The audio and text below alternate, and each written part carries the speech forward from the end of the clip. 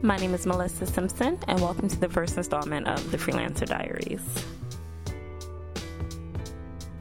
For those of you who are unfamiliar with me, I am a 27-year-old freelance journalist, blogger, creative writer, undergraduate student, among other things. I've been freelancing since about 2012, so I figured, since I gained a decent amount of knowledge and skill when it comes to the world of freelance writing, I figured I would offer that information and knowledge and know-how to the rest of the world. At this point, I want to bring it back to, how I got started freelancing. I started freelancing in 2012. A friend of mine, Kisora Caesar, rest in peace, she gave me my first freelancing opportunity for a publication called Hip Hop Party for the People. It was a local independent political party here in Philadelphia where I live. Essentially, I was interviewing different artists, different community members about various topics. So that pretty much gave me kind of the confidence that I needed to go from just being a blogger to being like, hey, I can write for other people.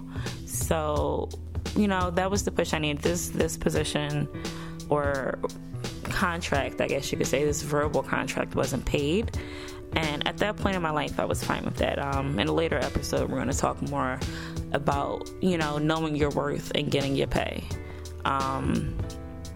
but we'll save that for another day. But Kisora gave me my first writing opportunity. From there, I had a lot more confidence to write. After that, I believe I went on to a publication called Cred Magazine. Cred Magazine was run by the Village of Arts and Humanities and the North Philadelphia section of the city. They had, a meetup space, a hangout space on 4th and South, right up the street from the TLA, Theater of Living Arts. If you're not familiar with Philadelphia, it's like a medium-sized concert venue. So, again, Cred Magazine was written, published, and about Philadelphians under the age of 25. All of the content was created by people under 25, even if you were 8. There was artwork by 8-year-olds there. All of the subjects were, once again, people who were 25 and under. And the irony of that, they paid me $25 a piece. $25 a piece isn't much, but again, we're not going to get too deep into that. From there, I was able to make acquaintance with then he would be my future professor, George Miller, who was the publisher of Jump Magazine. I was able to connect with him eventually and begin writing for Jump Magazine. For those who don't know, Jump Magazine is a local music publication that covers like a wide variety of music. As long as it's Philly or like close to Philly, it's all good and it's getting covered. Jump has been in print for like 17 issues and I think 7 years total. They're a quarterly magazine. And again, shout out to George Miller. He proved to be one of the best, most supportive, most insightful professors I've had in school yet. He is actually moving to Japan at the end of this month to have an even higher position at Temple University in Japan, which is awesome. So shout out to him. Just from, meeting George, and then I was able to meet other people who wrote for other local publications.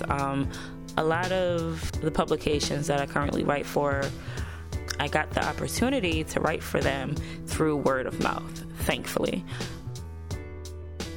As all of you know, we're living in what many people like to refer to as the gig economy. A gig economy means that less people are taking salaried jobs and doing more, obviously, gig-like work. Examples of these gig jobs can be Uber, Lyft, Caviar. Those are, really heavy tech-based gig economy gigs. They often rely on one person, an in-between app or platform to bring, giggers and people who are looking for services to one central place. Again, that's one form of, employment in the gig economy.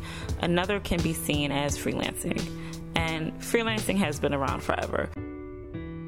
again, I'm a freelance journalist and I know about freelancing as a writer, but you can still definitely be a freelance graphic designer, a freelance music producer, a freelance musician, a freelance videographer. And a lot of people are doing it these days. You know, like I said, I'm 27, and there are a lot of people my age who are creatives, who are visual creatives, written creatives, who are hiring out themselves to other people. That brings me to the benefits of freelancing. And, you know, there's a lot of, I guess, detractors and not so benefits to freelancing.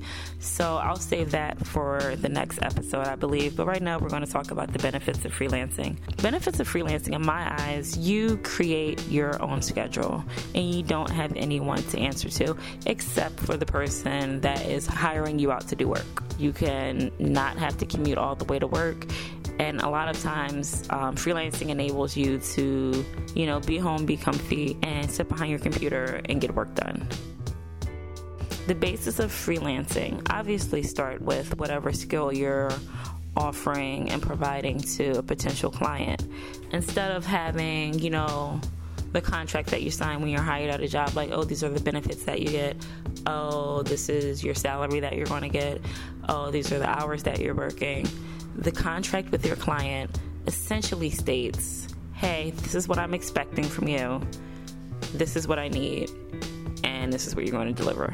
And of course, you know, you can put your own stipulations in there. Of course, this is how much compensation I'm expecting in this time frame, so on and so forth, and a fifth. But I don't want anyone to think that, you know, freelance work is just you going out here, or not even going out here and doing completely what you want, because that's not the case. Again, there are benefits of, you know, being able to work from home, not having to sit in the same office every day. For me, with being a freelance journalist, I believe that the most exciting part is going out to different parts of the city and speaking with different people that I normally wouldn't have the privilege to speak with if I was sitting in the office all day. All right, signing off. This is Melissa Simpson. Thanks for listening.